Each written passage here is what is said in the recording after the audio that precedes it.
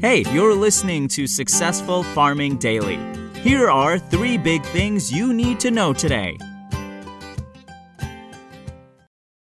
It's Thursday, February 18th. Successful Farming Daily is sponsored by the 2021 special edition of Commodity Classic, delivered digitally direct to your farm March 2nd through 5th. With more than 50 powerful educational sessions offered throughout the week, the first 5,000 farmers can register at no charge. Discover more and register online at commodityclassic.com. Our first big thing is soybeans and corn were lower in overnight trading ahead of the U.S. Department of Agriculture's annual Outlook Forum. The USDA's chief economist is expected to indicate an increase in acreage for soybeans, corn, and wheat in a speech scheduled for 8:30 a.m. in Washington.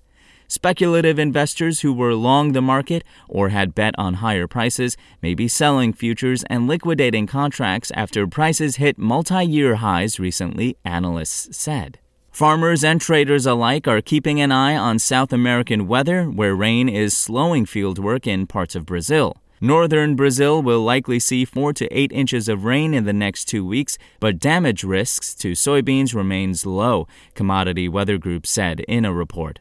Moisture levels in parts of southern Brazil likely will decline in the next 2 weeks, but the area already has a positive soil moisture profile, so damage isn't expected, CWG said. Prices also may be under pressure as the extreme cold that threatened livestock and winter wheat plants has abated somewhat in the past 24 hours. Wind chill and winter storm warnings have ended in much of the Corn Belt, though storms are still raging from the southern plains to the mid-Atlantic, weather maps show. Temperatures will moderate in the plains over the next 2 weeks, easing livestock stress and minimizing further winter kill risks, CWG said. Soybean futures for March delivery fell 7 3/4 cents to $13.77 a bushel overnight on the Chicago Board of Trade. Soy meal was down $2.30 to $428.90 a short ton, and soy oil lost 34/100ths of a cent to 45.8 cents a pound. Corn for March delivery fell 3 3/4 cents to $5.47 a bushel. Wheat futures for March delivery dropped 1/4 cent to $6.47 3/4 cents a bushel, while Kansas City futures gained 1 cent to $6.31 1/4 cents a bushel.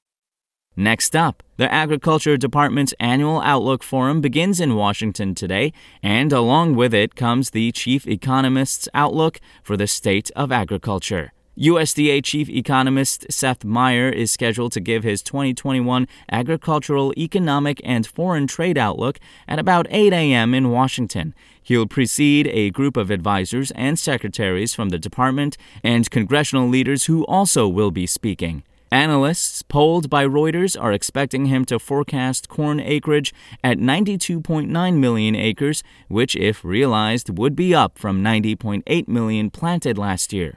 Estimates ranged from 91.5 million to 94.7 million acres, the news agency said. The survey shows that the trade believes the USDA will peg soybean area at 89.4 million acres, which would be up considerably from last year's 83.1 million acres. Forecasts ranged from 84.5 million to 91 million acres.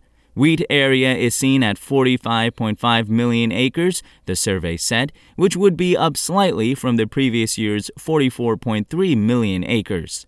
Expectations ranged from 42.6 million to 47 million acres. The 2-day event is composed of several smaller forecasts, including outlooks on food price and farm income, trade priorities and initiatives for agriculture, and adapting to the COVID-19 crisis, according to an agenda.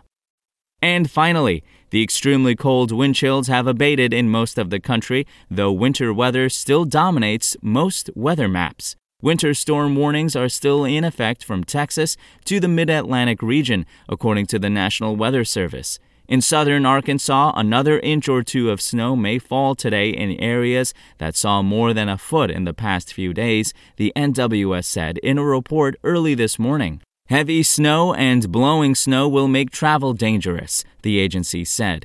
Any additional snow and lower visibilities after dark will make it more difficult to drive.